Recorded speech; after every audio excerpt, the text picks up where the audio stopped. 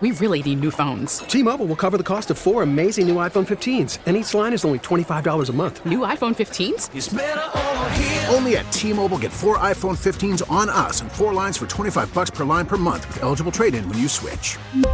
Minimum of 4 lines for $25 per line per month with autopay discount using debit or bank account. $5 more per line without autopay, plus taxes and fees. Phone fee at 24 monthly bill credits for well-qualified customers. Contact us before canceling account to continue bill credits or credit stop and balance on required finance agreement due. $35 per line connection charge applies. See T-Mobile.com.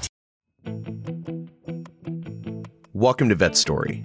I'm Rod Rodriguez, and I'm a little sick right now. You probably can hear it in my voice. I'm a little stuffed up, and that's because I live in the DC area, and we are at ground zero for the coronavirus. I'm kidding. I don't have coronavirus, but I do have the flu, and I just got over it. But luckily, I'm getting over it. I'm over the hump, and I'm a little congested, so I apologize if I sound a little weird, a little stuffed up. But sick or not, I really am excited to introduce you to one of my favorite veteran podcasts. It's called Team Room Talk with Chris McPhee. And what makes this podcast even more special, aside from the fact that it's a really well done show that brings veterans and people from the veteran community, the military community in to talk with Chris McPhee, who is a retired Green Beret. What makes this show even more special to me is that I know Chris. Chris McPhee is a very good friend of mine, and we've done our time overseas together. We came back, and we kind of jumped into the world of entrepreneurship together. So it's with a great pleasure that I introduce you to Chris McPhee from Team Room Talk. Chris, thanks for being on Vet Story. Thank you for having me, Mr. Rod Rodriguez, my man. Give it up. So you and I are going to be doing a Vet Story very soon, where we're going to talk about a story that was very profound and very life-changing for you from your time in service or as your time as a veteran. But before we get to that story, which will be coming out in the new season of Vet Story, I wanted to introduce these folks, our listeners, to you and Team Room Talk. Tell us a little bit about who you are.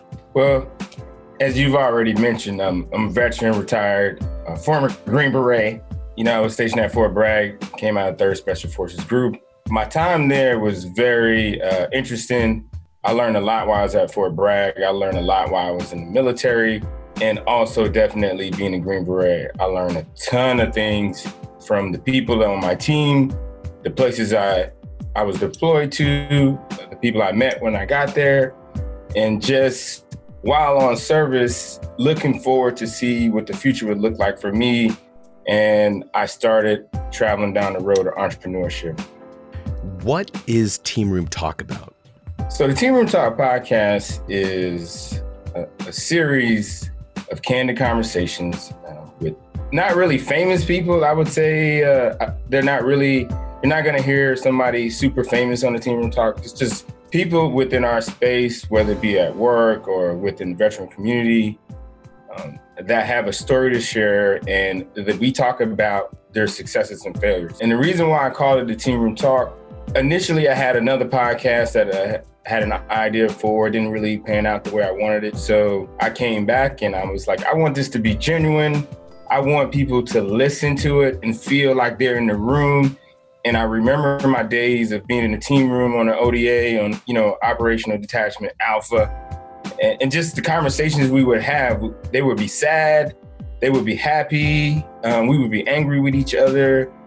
People would talk about their family, problems we're having with our wives, our girlfriends, our kids. They were just real conversations. So this month, Team Room Talk is going to be focusing on Black History Month.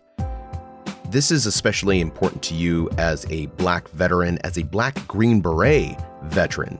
My understanding is there aren't that many Black Green Berets. You are definitely right. It's something I did not know until I actually was through the Q course, the qualification course, and on an ODA. It didn't really hit me until maybe a couple years into where I realized, like, everywhere I went, I was like one of maybe 60, one of 12, or, I have a hashtag I throw out there sometimes, one of 12. It's definitely one of 12 members on an ODA, but sometimes I'm always one of 12. But no, there's not that many, not only just Black Green Berets, but minorities in general in the Special Operations Force. We know that across the board, Rangers, Delta, whatever special mission unit you are in, on whatever service platform, it's the same. So not just only in the Army and the Green Berets, it's apparent across the board. And you hit it right on the head with that one.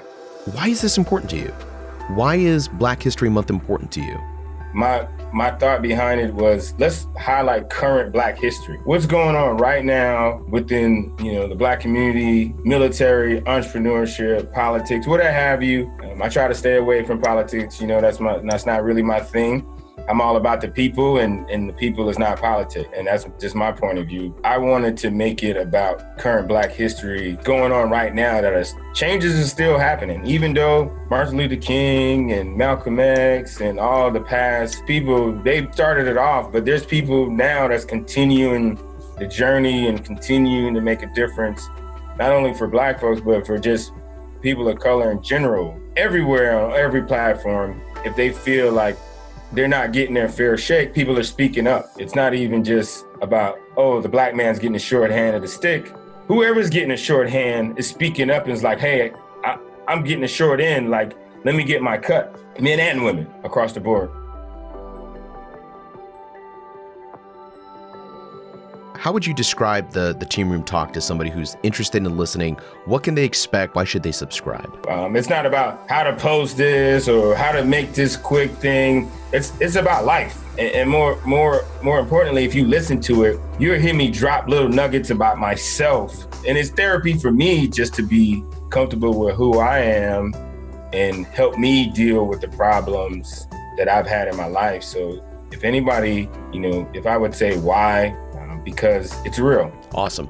And where can people go to listen to Team Room Talk? So you could find the Team Room Talk podcast on iTunes. You could find it on Podbean. You could find it on Spotify, Stitcher, most of your podcast platforms. And then also teamroomtalkpodcast.com. If you punch that in, it'll take you right to my Podbean account, and you'll be able to download there. That's where you can find us. I hope you tune in and download and listen.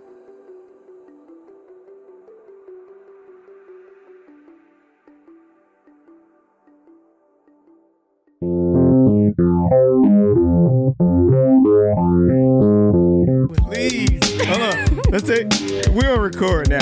We are not in control of this anymore. We're going live. Finally. After we had some technical difficulties. That's what Mama says. User. It was technical difficulties. But here we are, Chris McPhee, Carla Bond, Team Room Talk, live on Wednesday here at Bunker Labs, VIR. Hello. WeWork Center, Washington, D.C. We're live, and we have Mom watching us. Hi, Mom. Y'all say hi to my mom, y'all. Hey, Mama. So here we are, Team Room Talk with Carla Bond, CEO and founder of Upskill VR. This is a very interesting podcast. I'm very excited to do this one because virtual reality is a thing that's been happening with gamers and just a whole lot of things out there. Right. So I'm not going to delay this anymore because we had some delays. and I want to dive right into it. So tell everybody out here listening to the Team Room Talk, how did you get involved with VR, and how did you get to the point where you are today? So I've been a gamer for a long time, and I still retro game. I'm an old head. I like my Nintendo, my Sega. Nintendo? Yes. Nintendo I still 64? got one. Yeah, I still got one. So you used to do this. Yep, I still do it almost daily. Blowing them. Like, what did that do? You're supposed to clean it because that's actually not even how you're supposed to do it. You're supposed to actually take a Q-tip and clean it. But, everybody we just blow in it. Spitting and stuff all over the place. And then put it in and then somehow it worked. Okay. We pray on that thing. That's what we do. Okay. I hope that'll work. But yeah, I started with that. And I started using VR just for fun. And then I realized, that children in other countries were using VR to learn with, and it got this wild hair. If children can use it, why can't adults? So I had been an instructor for quite some time, and I was over PowerPoint Instructing myself. where? Where are you instructing? I was a CPR instructor for a long time. I started off as an instructor, as a smoking cessation instructor. Then I started teaching emergency management courses. You say smoking cessation? Smoking cessation. We're trying to get rid of these smokers out here. Okay. Smoking cessation. So like to help people stop smoking. Okay. I'm thinking something else. Let me stop. Lord, I don't. Do I want to know? I don't think I want to know. No. Don't pay no attention. Okay, Go ahead. Keep going. Keep going. But once I started teaching, I kind of got over it. So I was trying to find fun ways of getting through my classes. I was over the PowerPoints, and I've had enough of the videos. So looking at those kids, if they can learn math on it, why can't we learn anything else? So that's kind of what took me where I was. So I reached out to some developers, started developing myself, and then realized that wasn't something I really wanted to do develop-wise. So I reached out to them and let them do it, and Upskill VR was formed. So how did you get to the point where, everybody has that aha moment where you were sitting down one day, it's like, you know what? I'm going to take VR and I'm going to take CPR and I'm going to combine the two. Like, what were you doing at that moment? Take us back there. I want to know what you was thinking. Like, how'd you have the aha moment? I don't know. I think it was just one of the times that I was sitting in class and I had a room full of people, and I actually was tired of teaching the class myself. So traditional stand up, traditional. Here's the mannequin. Exactly. Yeah. Here's the mannequin. Here's a PowerPoint. Put your hand there, and hope for the best. And then at the same time, I knew that when people left my class, if I came to them maybe even a month later, they weren't going to remember anything I said, because that mannequin looks nothing like a human. I don't care how much the skin that they try to make it look like a human, it doesn't. So I realized as a first responder myself, I'm taken aback by certain calls that we get on. So heaven forbid it's a person that doesn't do this every day or doesn't even do it on a regular basis. They come across a human and that human looks nothing like that mannequin. Yeah, that's going to be a problem. So I still, of course, went down the rabbit hole, started researching, and use the best resource that I had at that time, Google. Wow. So let's go back. So you mean to tell me everything you have created with Upskill VR was based off of what you learned or researched on Google? Yes. Outside of my own personal experience, I read a call a few years ago, and it was this nurse. According to her, she had been a nurse for quite some time, and when one of her family members, Jesus Christ, I'm struggling to talk now.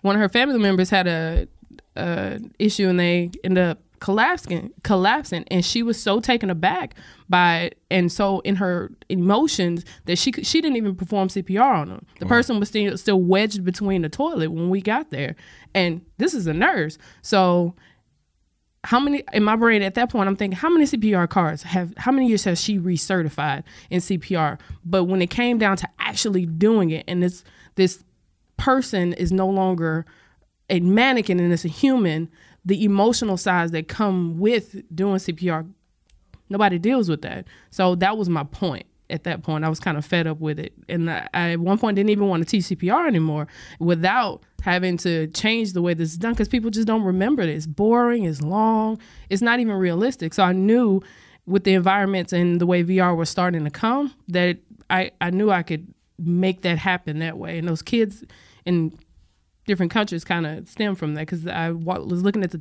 statistics of those children that were using different sciences and using it for sciences, field trips, places. They would come to America, to DC in VR, but they're in a totally different country. But they were here in that moment. So I knew then if they can take that and make that the most realistic environment at that moment, I knew I could do it with a scenario-based type thing, because that's essentially what gamers do. You get into these scenarios when you're dealing with RPGs and things like that.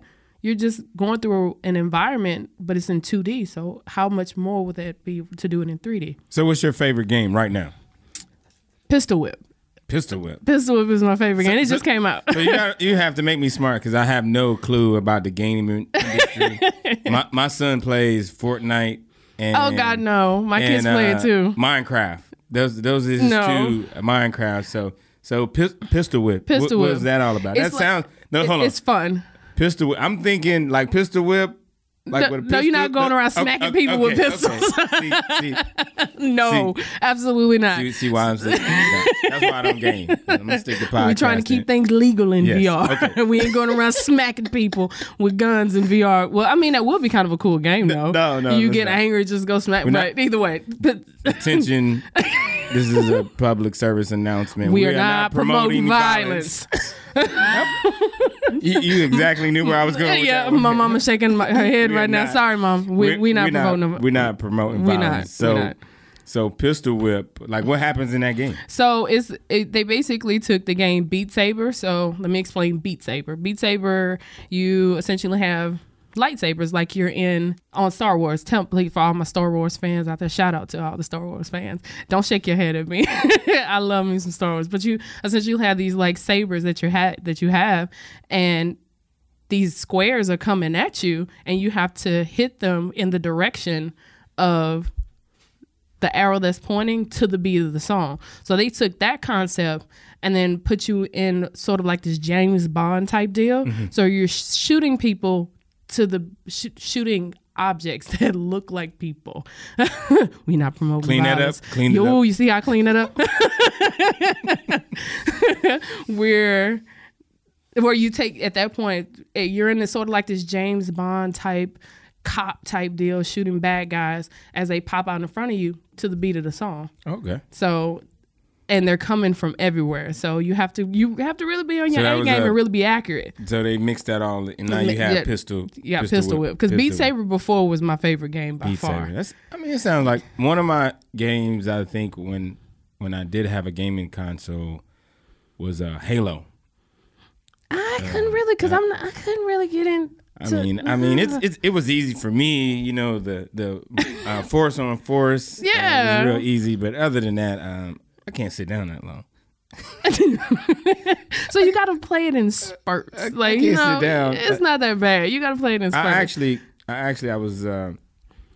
I bought the console and I sat down and I actually played the game for like 3 hours the first time out the box. After that, I was just like, no, I'm done. Oh, no. Say, the newer consoles, I'm not going to play those anyway that long. But you give me, I can't count the number of times that I've beat Mario World. I can't count the number of times. And each time I do it, it's like the first time. So I will go Killer Instinct. It is in Battle Royale in my house when we playing Killer Instinct. So let's dive in and tell me how will upscale VR like change the world as we see it now with CPR, with the old method of having a mannequin, doing your compressions, you know, everybody swapping spit on that mannequin. we have to take the alcohol pad, and you know everybody's using. Sometimes the mannequins were dirty. I'm never gonna look that. You First know, of all, my mannequins are not dirty. They had like little dirt on the side because they've been getting thrown in the closet. You got a mannequin sitting in the closet. You know. No. So tell us how upscale VR is gonna change the way people learn CPR. Because I remember the other day, I put on your VR goggles. It's a headset. Okay, headset. See. I was like, is it goggles? No, it's a headset. Headset. And we're not even going to talk about what happened after. All right, Tammy Tiptoe. No, go ahead and let your audience know what happened. Because if you don't, true story. I'm going to tell it as true as I can tell it. Okay. So Chris McPhee put on the VR It's the Oculus headset. Quest. There we go. That brand. Yes. That model. And Carla put me in this skyscraper scenario. How many stories up is that? It's like About 10. about 10 stories. Mm-hmm. It was high. So you get in this elevator and you go up to the top and the elevator opens and there's this plank. It's called Richie's Plank, by the way. Plank. There we go. If anybody want to go check it out, So it's awesome. I'm like, whoa, this is real. So my body sensories just thought we were like up 10 stories in a skyscraper. And I was a little taken back, like stepping out there. Yeah, that's an I understatement. started low crawling on the plank. No, he's talking about low crawling. No, Tammy Tiptoe was over there belly crawling on the floor. I was low crawling on the plank. Complete belly crawl. Do you hear me? but overall, I that experience, you know, I could see how adding CPR to it and putting people in scenarios. So tell us how you plan to do that. So we bring the human element back to CPR, and I feel like that got lost somewhere. That we got, as instructors, we got so caught up in just kicking out cards that we forgot that these skills that we're taking people on or giving them to do, they're finna go do them on some humans, and they need to know what they're doing. So, and the scenarios that we create aren't realistic at all, because the average mannequin doesn't even have arms and legs. So there's nothing human about it except for possibly the features in the face. And that wasn't enough for me. So what we plan on doing, and what we actually are doing at this point, we put people in the most realistic scenario that we can without it being real. That's the closest thing to somebody going into cardiac arrest that you have to say that you'll ever get without somebody actually going into cardiac arrest. So when you put that headset on, you completely leave the environment that you're in. So you're in a totally different world. We can put you on a street corner. We can put you in a park. We can put you in a school. And somebody in front of you is going to collapse. And you have to take the skills that we've taught you and now save the person in VR. You can not save the person, or you can potentially injure or hurt yourself. And there are things that you have to take into an account when you're actually doing CPR in a real situation. So if I become one of your students, like, what's the process? Like, what's the first thing I have to do, series train up before I actually go and test? Like, what's the process for that? So to become a student, you just reach out to us on my website, upskillvr.com. And one of the training specialists will get back in contact with you to figure out exactly what you need. And you don't have to do anything else. We bring everything to you. Wow. So you just we just show up. Is it like individual, organization, or both? Both. We primarily focus on organizations, but we've done training for individuals as well. We'll never turn anybody away. We have a campaign that we're working on in 2020. It's a Million Heroes campaign. So we want to go around the U.S. using VR technology. Upskill is going to go around the U.S. and literally attempt to train 1 million people in 1 year. Are you the only one doing this now? The way that we are, yes. Really? Yes. Awesome. There are different types of trainings that are being done in VR with CPR, but they're not like we do it.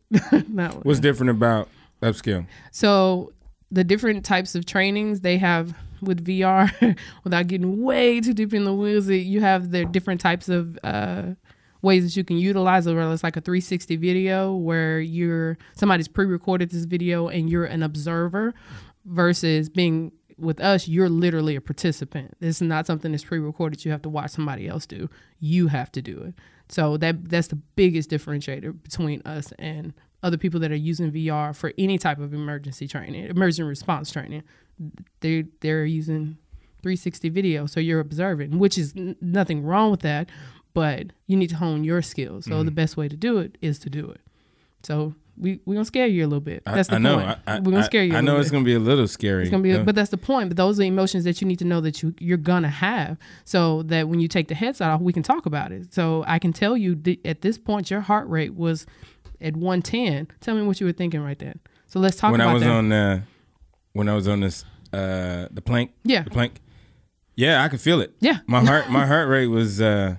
So you were monitoring that through the headset. Yeah, I can see it. Yeah. Yeah, I have the headsets calibrated to be able to do that. Wow. And then for doing the CPR, for the people who can't tolerate it, we do have options for people who can't tolerate the headset, but with something so simple as putting a Fitbit on. At this point during the CPR, I can tell you that your heart rate was this and your CPR compression rate went down to here, or before you even started. Let's deal with the actual physiology of what's going on inside you even before you get started. So let's talk about that.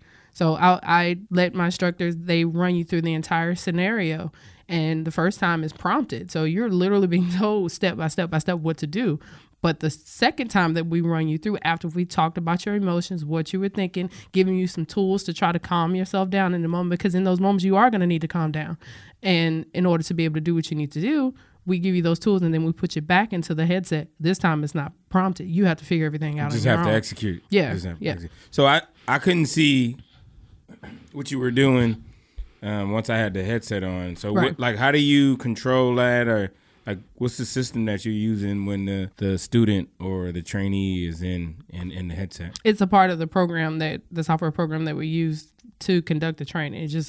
We can see the analytics of what's going on while you're in there. On top of that, our instructors usually use some type of device as something sort of like a Fitbit, so you can feel it. Okay. So in the moment when we're going back and talking about it, and we're literally playing back the video of your experience, because we record you in VR so you can see how well you did.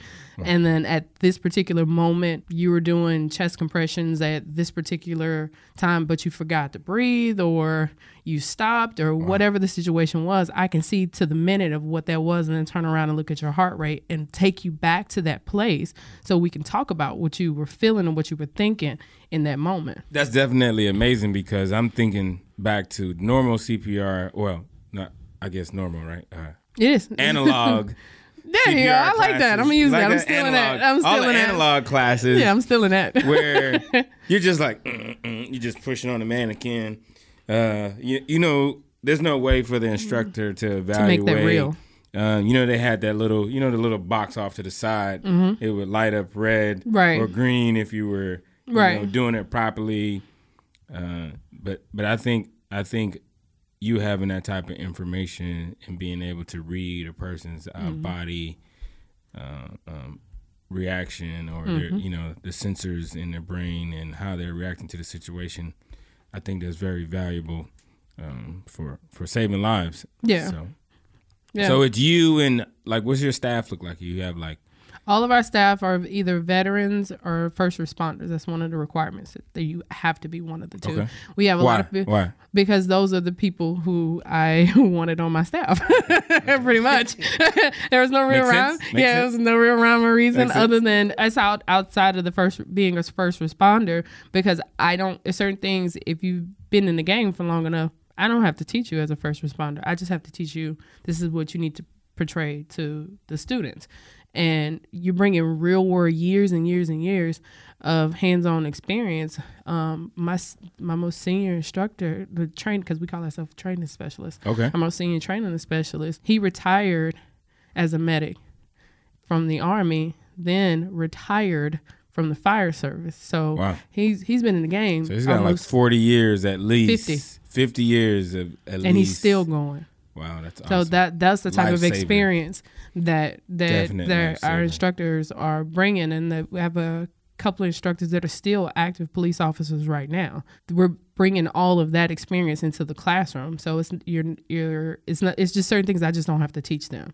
And as an initiative for just my other veterans, my brothers in arms, I want to make sure that they have an outlet, and I feel like there's a missing link there that some people may not realize that they have it, and that still have that active service. And that I'm not going to say that is the cause of certain suicides, but I feel like if I can just help that in any kind of way by giving them another way to serve, because that's the way that they're used to doing anyway. And if it's something that they're interested in, that gives them a skill that they can use outside of upskill as to become an instructor, and then they're serving the public, which is what they're used to doing anyway. So for the veterans that are not employed or underemployed, that's why I target them. So right now you have the CPR going, training. What other training venues do you have within upskill? So we have what we call a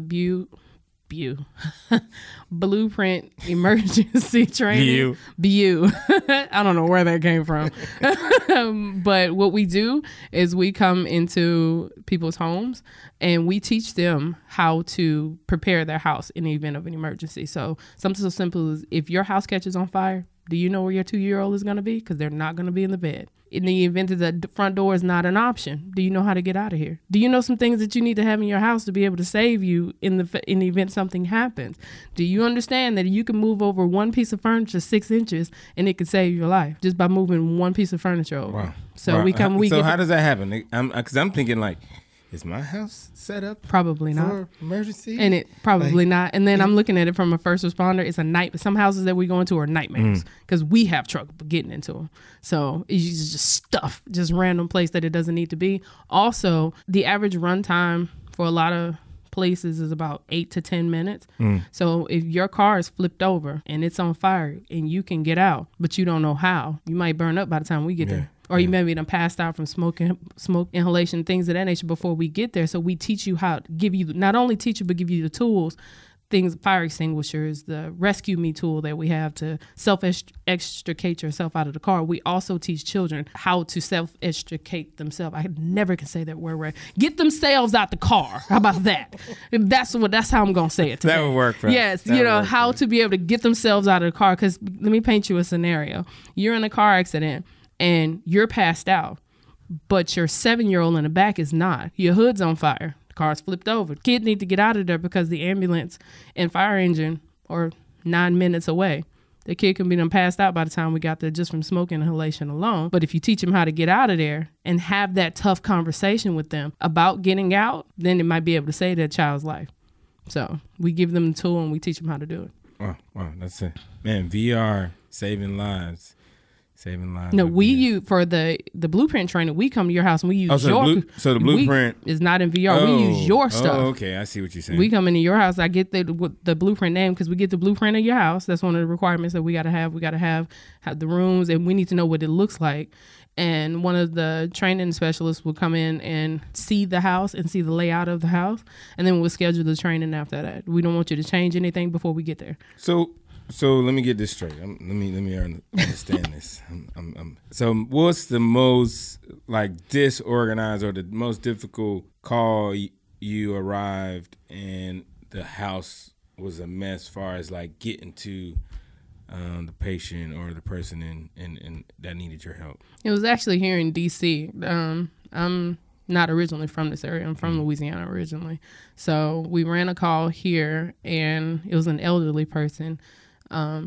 She was obese, and she was up a flight of stairs that somewhat went around a curve in the house. The best way I can explain the way it looks like was a curve. So we get there, and we couldn't open the door because it was so much stuff that was just you mean right her there. Front door? Her front door. Wow. The door was unlocked, but we had to shove the door open because she had boxes, just stuff everywhere. So we make our way up the stairs, and the bedroom wasn't quite as bad, but the way she had the bed position, we had a hard time trying to get her out of the room simply because of the way she had the bed position. And then because of the way the bed was positioned in relation to the door and her size, it took 6 of us to how to kind of maneuver her out of there, because it was just all she had to do was move the bed. Well, change the position of the bed, instead of being horizontal, being vertical, change the position and put the bed on the other side of the room. We wouldn't have had that problem. Wow. Just making that one change in her room. Wow. That makes it in the bedroom, beside cleaning the house up. Wow.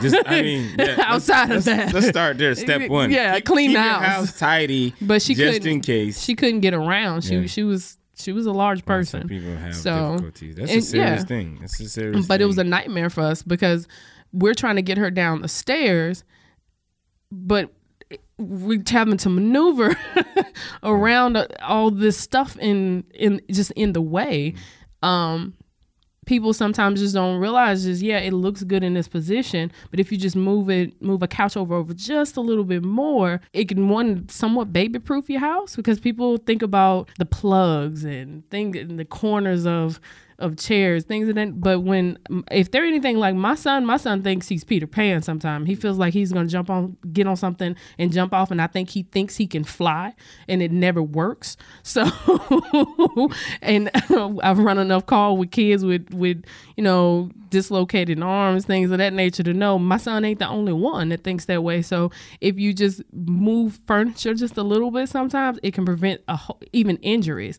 People don't think about it. You should have a fire extinguisher in your car. So if I go home today, and I wanted to kind of set my house up, what's some things I should look at my house right now when I go home this evening I could kind of reconfigure to make it easier for someone like yourself, first responder, to make it easy for you guys when you arrived and help save me or somebody in my house? First thing, is there anything that's impeding the door opening completely? And if depending on how the layout of your house is kind of hard to say, but if you don't have, I have a 3-story, so I have basement, mid-level. Your house is and like then, ours. And then the second floor where all So the your bedrooms stairs upstairs. need to there should be nothing anywhere near those stairs when we're going up. Yeah. When you're going into different bedroom doors, ladies, unfortunately, you're going to move lamps, you're going to move dressers, you're going to move things, because if that door won't completely open, it's going to be a problem. It could be a problem getting, not only for us getting in, for you getting out. Because in the event, when, say your house, hypothetically, smoke rises and it's in the living room, that smoke is going to come upstairs to the bedroom and you can't see. So if you can barely open the door and you don't know what's on the floor in front of the door, now you got a problem. Not only do you have to get out, you got to figure your way out and know the layout of your house, know exactly where things are. So you should be able to maneuver around your house without even being able to see it. That's the biggest thing for you. I think about the movie Enough with Jennifer Lopez in it, where she learned step by step where the couch was, where the chair was. So whenever I think it was her ex-husband, if I'm not mistaken, came in to try to hurt her, she knew the house better than he did. And she strategically moved stuff a certain number of steps just so she knows. So if I know my house that way, to the point to where I can tell you how many my steps it is from my front door to my first couch that I'm going to get to that's on the left-hand side. So maybe not being that intricate, but you at least need to know the approximate distance. So we teach you things like that, coming in and making sure that if nothing else, your house when we leave. So I'm hearing clear paths. Clear paths. And paths. Yeah, and know the layout of your house. Mm-hmm. What's another one? Have a fire extinguisher in there. Have a fire extinguisher in there. I don't have one. For every level, you need one. Yeah, for every level, you need one fire extinguisher. I mean, so and you can go to Home Depot. Home Depot. You can go to Home my Depot. house. I think I've had one before, a little small one. They come in different colors, right? They're like, I think they do. It's like this new modern. Oh, I'm about to say, the only ones I've seen at Home Depot are the red ones. The red ones? But they come in different sizes. Okay. But you could just have just a small one, and then understand, don't put water on every fire. I can't stress that enough. Please don't put water on everything that catches on fire, because it could get worse. For example? If your grease is on fire, don't put no water on that. Yeah, grease fire is not. Don't put no water on that. That's not a good. First thing, remember, cut the heat source off. I can't tell you how many times that I've come into a house and it's smoke everywhere, but the stove is still on. Just cut it off. Start there. Little safety. People lose their mind when tragedy happens. And we teach you to calm down. So what we do to create that panic, we blindfold you. We blindfold you and make you get around your house, make you get out your car. So when we put you in the car, I'm gonna serious training. It's like we lock the doors, but you don't know which door is locked. Only one of them is open. Like a POW camp up in here. Yeah, but you will be surprised. Kids are by far the ones that catch on the quickest. So try before you pry. Things that they teach us. So if I blindfold you, you should know to pull the door before you panic. And sometimes people just don't calm down enough to think about, like, hey, this is my car. I got to get out of here and think safely. So we just make you panic a little bit. So you don't know which one of the doors is going to be locked. So I but you got to get out.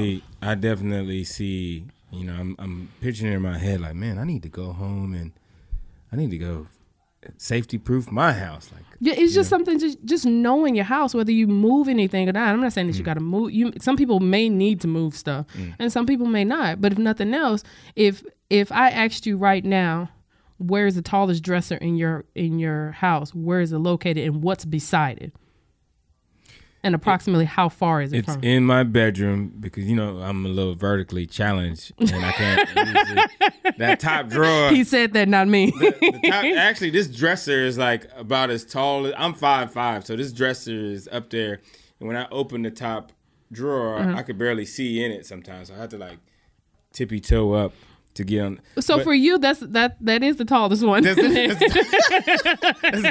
you gonna ask me that question? Yeah. Like, I know that. Yeah. So I have this very tall. Okay. Beside it, there's nothing because it's like right next to the wall, and there's a window there. So Okay. there's nothing. Is that dresser right blocking any part of that window? No.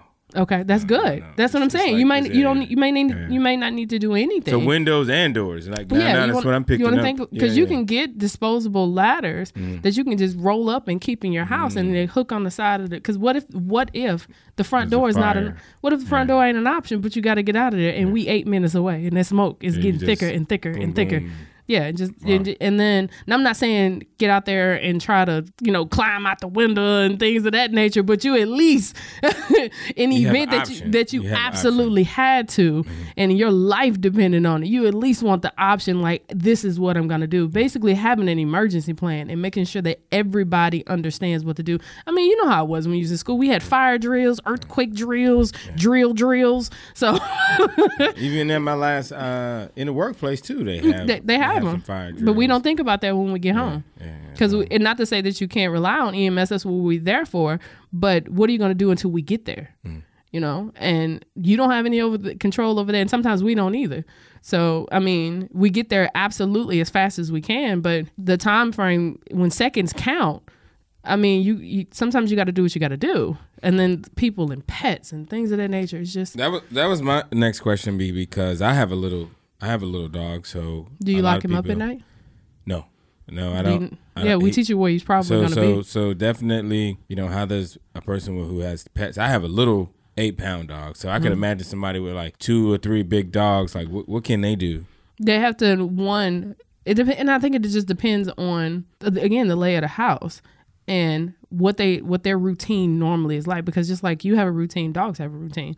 So we'll basically teach you where the dog is probably going to be. Like your kid is not going to be in the bed if something happens. They don't run in the bed. They don't do that no more. So you mean the little kid. The little kids. Well, if it's not at night, everybody's sleeping. Everybody should be in their bed, right? Should be.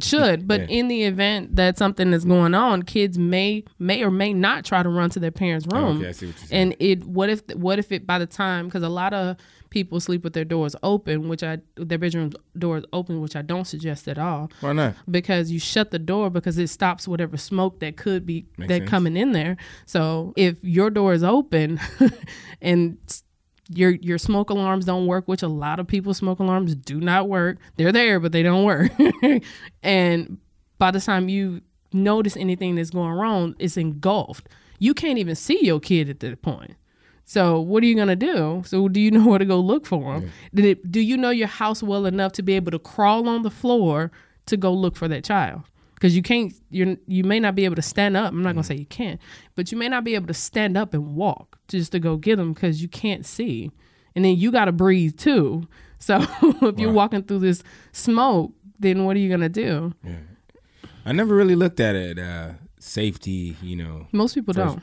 From that perspective. So how many years in the making are you now to upskill from when you started till now? 3 years. 3 years? 3 years. 3 years. And we're just getting our stride now. So we're just getting so 3 years in the making. Yeah. It took us for me to go from concept to just having the viable software product was 1.5 years. Wow. Because one, funding was the big issue. Money. Yeah, funding was a big issue. And then I knew what I knew, which was being a first responder. And I knew how to play VR and I knew how to play games, but how to take that to the education space. There was a period in time there where I just wasn't really even seeking funding. I wanted to figure out to make sure, one, if this is something that I could actually pull off, which, I mean, by that time, you weren't going to tell me that I couldn't anyway. But I was trying to figure out how I was going to do it and then what I wanted it to look like, what was its purpose, and then what were the capabilities. And Oculus changed the game when they came out with that Oculus Quest, because prior to the Oculus Quest, you needed a $2,000 computer. The headsets were $600-$700. It wasn't a very much consumer market, regular consumer market. I'm not gonna say regular, but it wasn't geared for toward like, you know, the average consumer is not gonna pay $700 for a headset, and then you got to buy all the cables and the stands, and it could get expensive very quickly. So when the Oculus, there were other cheaper options, but they were not something that I can use because Google Cardboard has been around forever, but it's a cardboard box on your face that you got to hold. There's nothing that I can do with that. There are certain mobile applications, but there's no degrees of freedom. So meaning the only thing that you can do is move your head to the left and to the right. You can't interact with the environment the same way. So when the Oculus came out with the Oculus Quest, where it has 6 degrees of freedom and you can move around and is mobile, you don't need a PC. That changed the game for me. Wow. So was it? So the early stage prototype, did you like? It was horrible. I mean, did you, like, it was horrible. Little stick figures, little cutouts. Like, I mean, how'd you cook it up in the lab per se? When Carla tried to get in there and develop it herself, yeah, that's pretty much what it looked like. It was an ugly baby. Oh, it was ugly. But it was one of them bless your heart babies. Bless, like, that's a cute. He's bless his heart. That's what it was. Is that what people say when they like, oh, bless his heart? Like, you see my baby? Oh, bless his heart. Which translates, your baby ugly. You got an ugly baby. You got an ugly baby. Like, there ain't no baby. Oh, that's what that is? All babies are cute. They all cute. To their parents. Oh my goodness. Talking about people. I didn't. I said all babies are cute to their parents. I don't have to think your baby cute. You made that baby. I was a cute baby. I like to think I was a cute baby. I'm still cute. Like, I was a cute baby. You know, I'm just saying. You know. So you're there like you know, Dr. Jekyll, you know, Frankenstein project, trying to put this thing together. Yeah, I was learning how to develop at the same time I was trying to develop. I had no experience in development at all. So, yeah, that thing was horrible. Who'd you get to help you? I reached out to a company in the UK called Dual Good Health, and that's where they did it. Essentially, they did it for me. Why not the U.S.? I didn't find out about the U.S. company Notion Theory until I got here at VIR. So our next projects that we're doing to upgrade what we currently have by putting different avatars, things of that nature, we're going to be working with Notion Theory here in D.C. for that. So right now, we only have a male avatar. And right now in the U.S., as it stands, 37% of all females do not give CPR performed onto them simply because they got boobs. Wow. But what makes it worse, we only make up half the population, 50% of the population. Yeah. So if you take 37% from that, then yeah, that's a big problem. That's a big problem. So big problem. So you brought it up to VIR here at Bunker Labs. Let's dovetail into that. Yes. I want to know. So how'd you find out about Bunker Labs, and how'd you move your way to being a part of the residency? So I'm finna screw this up. Go ahead. It's okay. Entrepreneurship. No pressure. Yeah, no pressure I know, here. right? I'm sorry, Hank. This is just a regular conversation. Yeah. Just to let everybody know, this is the Team Room Talk podcast where we have candid conversations. Oh, it's going down. Real people talking about the successes and failures of their journey. And so right now we're talking with Carla Bond, talking about upskill VR and how she got to the VIR. Veterans and residents. Come on now. You got it right this time. All right now. So how'd you get here? So I applied for the Entrepreneurship Bootcamp for Veterans, EBV. Was that through Capital Post, or was that, who'd you do? IVMF. Don't make me say what the acronym is. Okay. But it's IVMF. Those folks. Yeah, those people. Are they associated with Bunker Labs, or is this a separate organization? That's a separate organization. So what they do, they have this program called Entrepreneurship Bootcamp for Veterans, EBV. Okay. I did their training the first time at, shout out to St. Joseph University. Their program there is called Veterans Entrepreneurship Jumpstart. Whew, that's a lot to say. VEJ. But it's a 10-day residency that you go to university, and they give you a crash course in the MBA. So they cram, at least they attempt to cram years of college study into 10 days. You have all kind of speakers, classes. You get your first dive into being in pitch. They give you all kind of training.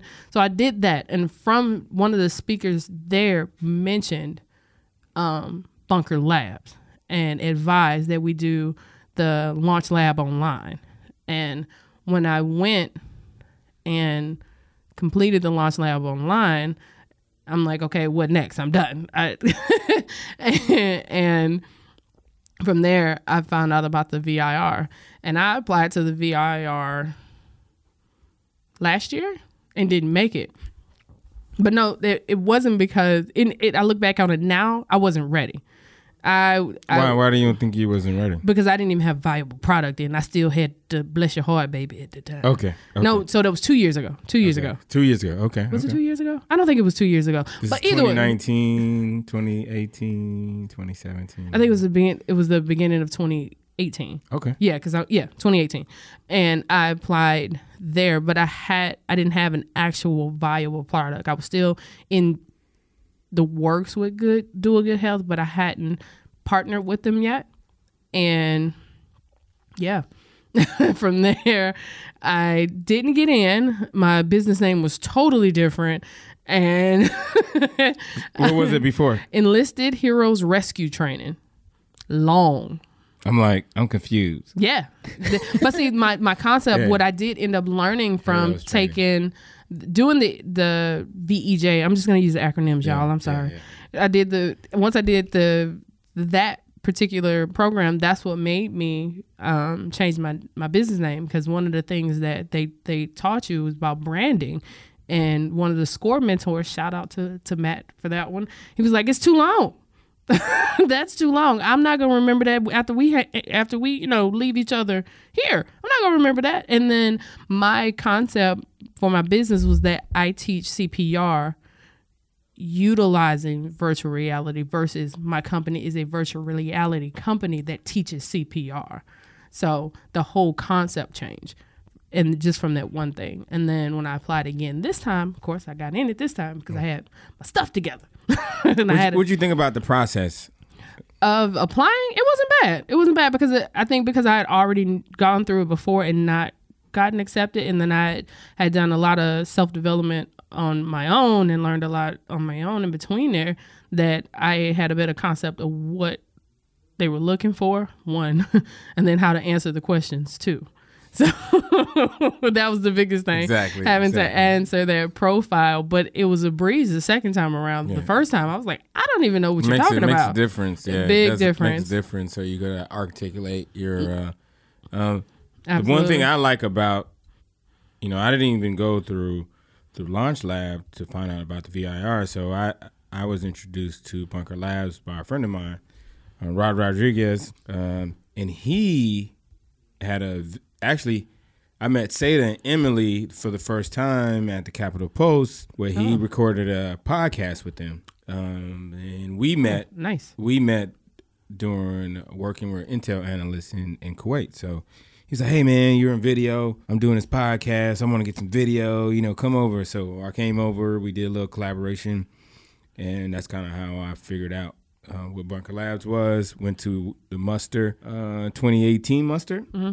And then this year, 2019 muster, I hit that, and along the way met Kelly and Kim, and who else is on there? I worked with Rich Cardona, a couple of people in the VIR. In the last VIR, I worked with, and leading up to applying, it was like, hey, Chris, you should apply.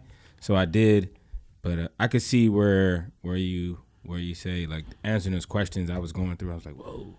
Like, okay, I got to think about this. Yeah. And that was the biggest thing. I just had no answer for some of that stuff.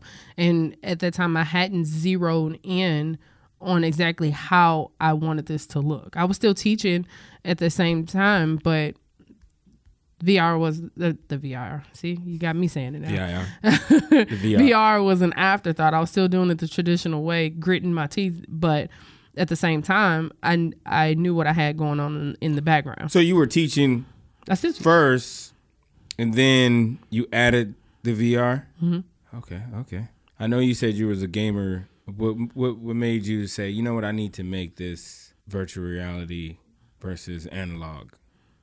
Because it was boring. I dreaded teaching the classes as much as got tired of it. As I'm pretty sure the people that were taking CPR classes are not fun at all. And I don't care how many antics that I was putting on to try. I was having it was just too much. It was to the point to where I have a full body mannequin at home, and I would take that mannequin just to make the most realistic scenario possible. Because think about it, when you take CPR, they tell you, okay, so you arrive on scene or you arrive to find this patient or this person passed out. What are you going to do? That's not even decently realistic. So I was like, I'm over this. So I went and I bought a complete full body mannequin, arms, legs. He weighs about 120 pounds. So when I would do my CPR classes, for somebody usually the person that coordinated with me in order for me to come into the organization to be able to teach usually already had the card and didn't need it. So I'd use them as my test dummy and I would say, hey, I want you to go to work on the day of the class and I want you to pretend like you just don't feel good. Just don't feel good. And then once I got there, I was like, throughout the day, make it worse. Make it worse. Let your family know what's going on, because in the event somebody try to call. So I would get there and then I would make that person disappear. They were there the entire time and all of a sudden they're not there anymore. All of their stuff is there, but they're not there. And I would time from the time I told them to go disappear somewhere to the time somebody realized that they were gone, and then watch them go into a complete, utter panic.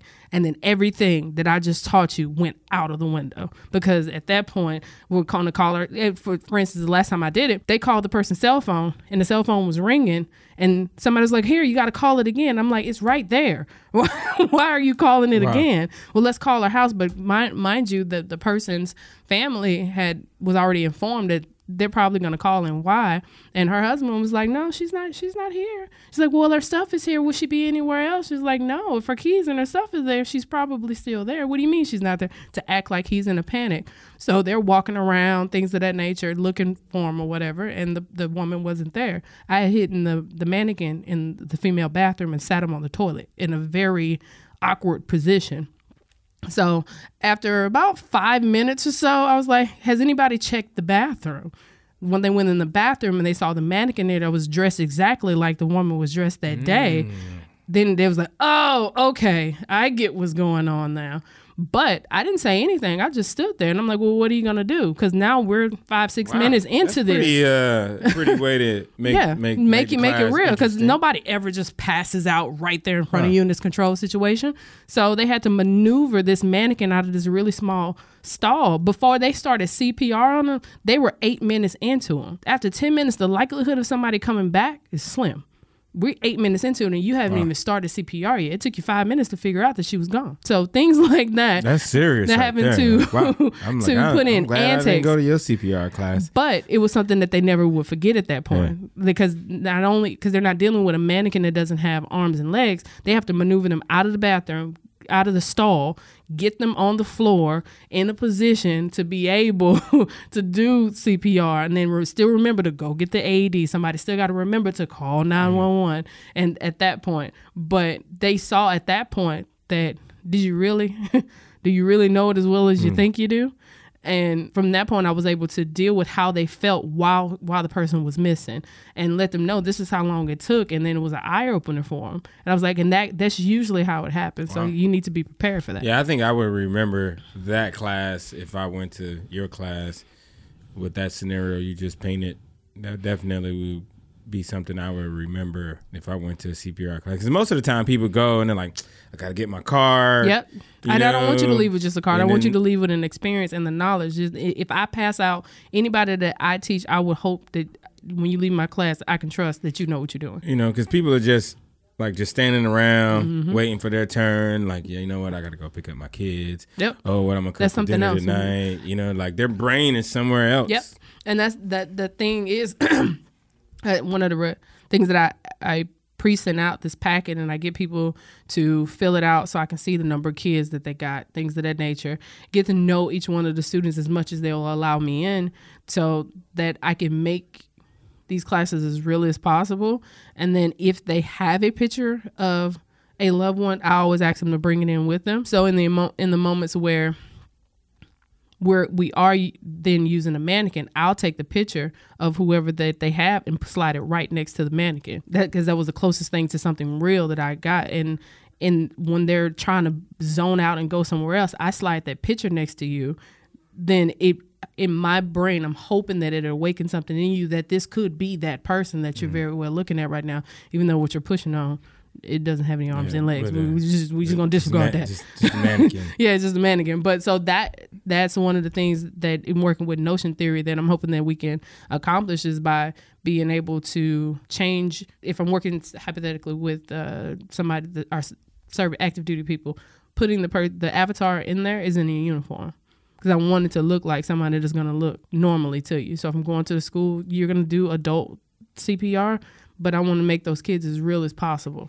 Because I'm thinking like all the Army training we've done as far as medical, quick trauma or ABC work. And, we have virtual reality for like vehicles flipping over, weapon simulators, Flight simulators. So, I'm thinking back. I think I've never seen anything virtual reality as far as first aid. It's not. I know outside of watching. Yeah, I know we do. Well, some of the scenarios I've been within my organization, our stuff is pretty. We try to get it as realistic as we can.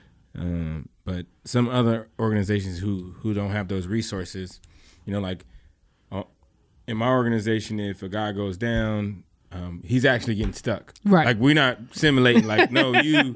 Same thing I went through. Like you actually getting. Same thing I had to go through. We stuck each other. And then we have other ways. So if a guy gets shot, we use other resources to simulate that, and it's like you're dealing with real elements, right? But not the actual human. But you still, we're going through the same procedure. Stopping the bleeding. Using Curlex, straight trauma procedures right away. Tampons. Yeah. Take it old school with that. Carrying tampons. Tampons. In your pocket. Like, what are you doing with this? Like, just in case somebody gets shot. No. That's not what you think. I swear to God, it's not what you think. So, but I can see that being a part of, big picture. So what do you see upskill in the next 3 to 5 years? Hopefully having some defense contracts to be able to teach their medics, and essentially I feel like everybody should have a CPR card, or have not necessarily the card, but we can give you the card, but being trained on it more or less than anything, having virtual reality, our training to be commonplace. So instead of people just getting used to the analog just to get the card, to actually want to learn, and using us to be able to take their training and make sure that the people that they are sending through this and training is actually equipped. So to have multiple organizations that we're partnering with to help them with their any type of emergency response training, because we can do workplace certifications, things, and working with insurance companies to see if we can partner up so that if a person goes through our blueprint training and we certify their home, possibly getting their insurance premiums lower because they know that they've gone through extra steps to try to. Is that a thing now? Like no, like no health cut rate on insurance. No. I mean, because I know for like driving, if you go to a defensive driving, or you actually take some lessons, you probably you can get your premium. You get premium dropped a little bit. Right, we're looking to work with different insurance companies, homeowners or health insurance companies that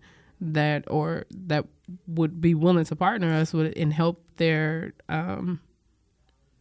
customers out by doing that. And then we have a network of customers that we can help them with as well. Because I can see that as a benefit for an organization that provides insurance if they get their staff trained Exactly. in some basic medical care, you know, in the workplace, hey, you get a discount on your, you know, organization healthcare plan if your staff is trained. Right. You know, or the likelihood of, you know, people having it. Like, how many people have had an issue at work, some medical issue at work, and probably died or something didn't. I'm going to say the properly. number is pretty high. Yeah. Because 80% of out of hospital sudden cardiac arrests occur at home. So if you're talking 80% of them, how many of those, you know, happen at work that don't go documented that way? I can't give you the specific number, but it's quite a few. And then on top of that, we are partnership with Zoll AED, so we make sure that we can get you the AED to make sure that you have it for your organization, and then we maintain it for you. So, because a lot of times with these organizations, they'll have the AED just to make, you know, codes for whatever, you know, that they need to operate in that building, but the batteries ain't been changed in 15 years. So even if you go use it, it doesn't work. It's not even working. It doesn't work. I've come to calls where that they say, well, oh yeah, the AED is there, but it doesn't work. Well, how long has it been not working? I don't know. It hasn't been working since I've been here. You know, and that's not a problem with a person, and you don't know you need it till you need it. And we're trying to eliminate that. So we come in monthly to make sure it's checked. We make sure that the batteries are switched out, things of that nature. If it's not working, we do the maintenance on it and we replace it. The same thing with our headsets. Also, to being able to get it at Upskill VR in school. So something as middle school as an option. I feel like every child should know CPR, especially with childhood obesity being the way that it is, and people going into schools and the way that they are, you know, that kids need to know that. So if making it a part of school curriculum, as an option, like an elective. Well, it used to be like it did. Health classes. It did. You know, because that's where I learned CPR. That's where I learned CPR. And, you know, we had the mannequin, the dirty mannequin. What's up with you, these dirty mannequins? with that sweatsuit. Yeah. Or no, like you have a mannequin with no clothes. Like you have to put clothes on the mannequin. Like that's what I remember. From 1982. That's been on a mannequin since 1982. Yeah, you know, or if they did, I think after a while they started putting arms and legs on the mannequin. Well, ours had arms and legs. But it'd be like some old school two-stripe jogging suit. Not Adidas. They had a 2 stripes, not 3 stripes. Ours had this red jogging suit. Red. And I'm like, where did you get this from? The mannequins in school remind me of what's the scary movie? The dude, is it Jason with the mask? Yeah. Like Michael Myers? Michael Myers. Yeah. Like that same. That's how the mannequins. I'm not joking. You know what I'm talking about. I'm being for real right now. Like that's what the mannequins. It does. So you get over this mannequin and you take your alcohol swab and you gotta go down there. It's still dirty. Alcohol swab come back brown. Like, oh my goodness, I remember that. But I think now in this era with kids, you know, we're kids living in a digital age. I think that would be a big home run. And I see you got a big open playing field there with this. Just in CPR alone, right? You know, first aid, and I think people, we could definitely use that. Yeah, all right. Everywhere. If we couldn't come into schools, I was talking with a couple of people and going into colleges, because you have curriculums like allied health, nursing, psychology, whatever. And having the colleges lease the headsets from us, and we train their staff on how to use them, and then we let them be a college and let them do it. And the only thing we have to do is come in and maintain the headset, update it. Something goes wrong, replace it, things of that nature. But their staff is actually teaching it. That was the. What's a setup cost? Like, what's a one training kit cost? A setup for us or total, or for somebody else? Just like. Give me a ballpark on like what's the setup cost for, you know, like the training kit. It's just a headset. Just one headset. That's it. It's a headset. Really? Now it's one headset per person. Okay. So, and one mannequin per person. So it's no, and the scenarios where you have a 2 rescuer, because in CPR they had to do it with 2 rescuer. We always use a full body mannequin for that. Now the full body mannequin hit me up for about $2,500. Wow. Hit me up for about $2,500. Mannequin costs that much for a mannequin? Like for a full body mannequin. Of CPR mannequin? No, a regular CPR mannequin, you can get them as low as $100. But the ones that I got, you got the special. the ones that you were talking about with the lights on, and those can get a little expensive. Oh, really? And then I have one that is the Braden Pro mannequin and I use those primarily for students. And when I say students, I mean middle school and high school kids that that should know anatomy and physiology, but they don't. And what it does when you do the chest compressions, the path that the blood will travel up to the brain, it lights up. So if you're doing the chest compressions correct, the brain, the actual mannequin's head will light up. And if you're not, the path, you can see the path of the blood light up, but the brain won't. Wow. And that's the whole point in doing CPR, is getting that blood to the brain, and it's a hit with them because they can actually see the point in which they're doing. We have the loop learning device, all kind of things that to get them involved, but they're the big win. Everybody's just waiting to put on the headset. They just want to put the headset on. Right. But for the people who can't tolerate it, we have other things for them to make it as real as possible as we can. Things like that mannequin that I can still play your chest compression rate, all that thing back to you because it's attached via Bluetooth to my iPad. So I can see, I don't have everything. To. Mac. Yeah. But I'm sorry. It's not my iPad. It's my Android because the app is not on. Sorry. So sorry, Apple people. No, but it is an Android app. Android's all right. It's okay. Yeah, it's okay. But it's attached to my Apple's Chromebook. Apple's better. I eat my apples. I don't talk on them. I'm vegan. So Apple's better. Yeah, I like apples. So while you're here in the VIR, what's your outlook? How are you planning to leverage this platform? The resources we have here through Bunker Labs to help you build upskill VR. So I want to be able to reach out to as many people as I can and just spread the word about it, basically, and just get it out there because we have the product, we have everything now. We're just at the point we're just trying to get it out there, hopefully get some contracts lined up so we can start to do more, because the more we get ourselves out there, the more contracts that we're able to gain, the more traction that we're able to get, the further we can reach out, because we're not limited just to the DMV. We can go anywhere in the U.S. right now. From this, I'm in the works of trying to start a nonprofit to take this overseas to be able to provide CPR training to people in less fortunate areas of the world, but provide it to them for free and stem that using VR, give that to them over there. So my goal is to have, for every one person here in the U.S. that pays for the training, one person will be able to get trained overseas. All right, that's nice. That's nice. Everybody, CPR for everybody. Everybody needs to know. VR for everybody. If you are a human or you know a human, you need to know CPR. CPR. We have it for the pets as well. So we have a pet. I actually have 2 pet CPR instructors. But wait a minute. Back up. There's CPR for pets. Yeah, I've seen. My little dog, I don't know, his breath don't smell too hot sometimes. Yeah, but do you have to, so for a pet, now we open that door. So oh Lord. So for a pet, how do you do that? Walk me through that.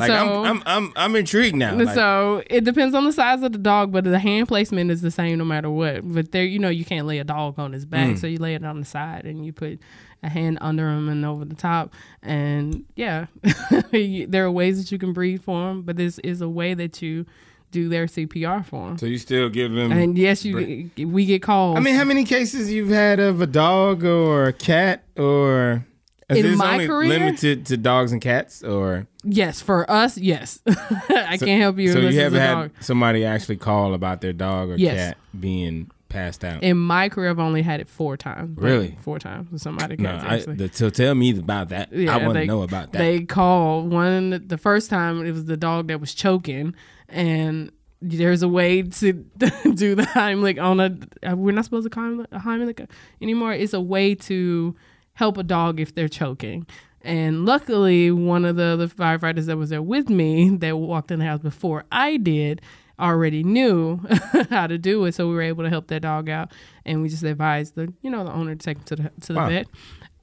There are other times that we've gotten called and the dog wasn't choking. The dog was just out. So at that time, I had no idea. People love their pets, man. Yeah, I had no idea what to do for a dog. Because, I mean, they don't train us that. That was my next question. So do you even get, it's just theory? No. Our actual pet CPR class, there's an actual certification. But in like your initial training in EMS, I mean, I think the theory is still the same, right? Like, air, oxygen, blood going to the brain. Yeah, the concept is the same. How you do it is a little bit different. The mechanics is different. Yeah. But I never got trained on it. I can't say what other counties and states do, but Carla has never. So basically, what she's saying, people don't. If you call and Carla show up, your pet might not make it. No, because I know now. I know what to do now. But that's not an area that I particularly am as well versed in as the two pet CPR instructors that work for Upskill. And we get all our newest, a part of our advisory board is a veterinarian. So one of those instructors, we have a scientist on our advisory team. We make a neuroscientist, so we make sure that what we're doing is legit. Yeah. So that's not an area where Carla particularly is as passionate. That's why you got an expert. Exactly. So I have people that are very passionate about pets. Yeah. That's why I hired them. We make sure that people that are deaf and hard of hearing, we have options for them to take CPR as well. Yeah. Nice. Yeah. That's actually another section we haven't hit, like the blind and the deaf. Mm-hmm. They still have to know too. Wow. So give me a quick overview. How does that work for somebody who's either blind or deaf? We don't have it for the blind. We have it for the deaf and hard of hearing. Mm-hmm. And I have an instructor. He's a police officer at Gallaudet University. So he teaches all of those courses for me. And he's actually deaf. You got it covered. You got everything covered. Yeah, Pets. he's deaf. Yeah, he's deaf. Oh, really? Yeah. Nice. So, nice. I met him. Not nice that he's deaf, but nice that he's... Yeah, and I met him when I was a police officer at Georgetown University. Okay. He was a police officer? Yeah. Really? When I started off my military career, I started off as a master at arms. Whoa. And I cross-rated to Corpsman. Whoa, okay. So, I met him when I was over there. Wow. And actually going through our actual police academy. That's where I met Matthews. Shout out to Matthews. Nice, but nice. He's gonna take care of all that. So I don't get in. I'm not gonna say that I don't get involved. I just make sure I surround myself with people that know way more than I do about areas that I know not that much about. So Matthews is the only person that's on my team that is not a veteran. For obvious reasons. Yeah, but he's been in law enforcement for a long time. That's good. I mean, to your point about surrounding yourself, I was at a business seminar once, and one of the presenters there was like, "Hey, do you know the difference between an entrepreneur and a CEO?" And then a couple of people threw out a couple of answers. I already know the answer to this one. But it was basically, an entrepreneur tries to do everything, where CEOs delegate. And that's when you cross that bridge. It's like, you know what, I can't do everything. I need somebody to do this. And then you start building that team.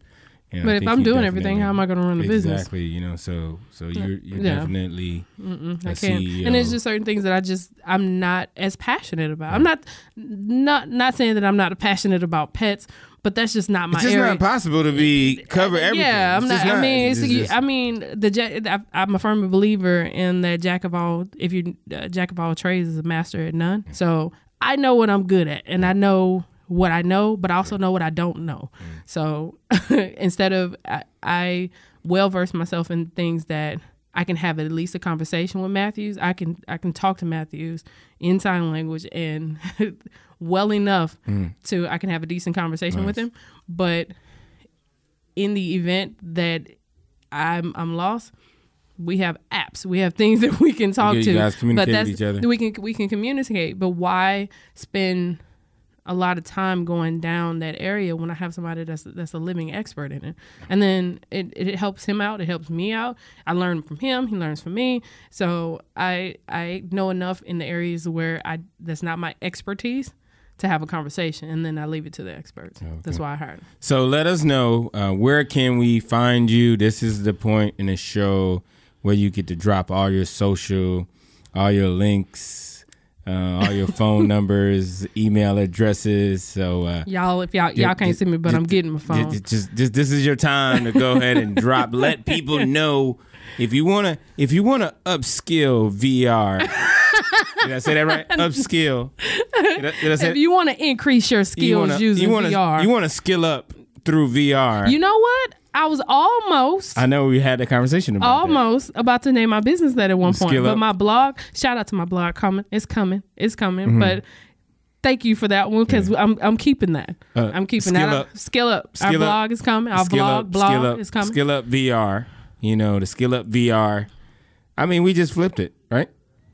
Upskill, skill up. Yeah. It's Skill Up VR. We didn't flip anything. You did that, and I just took it.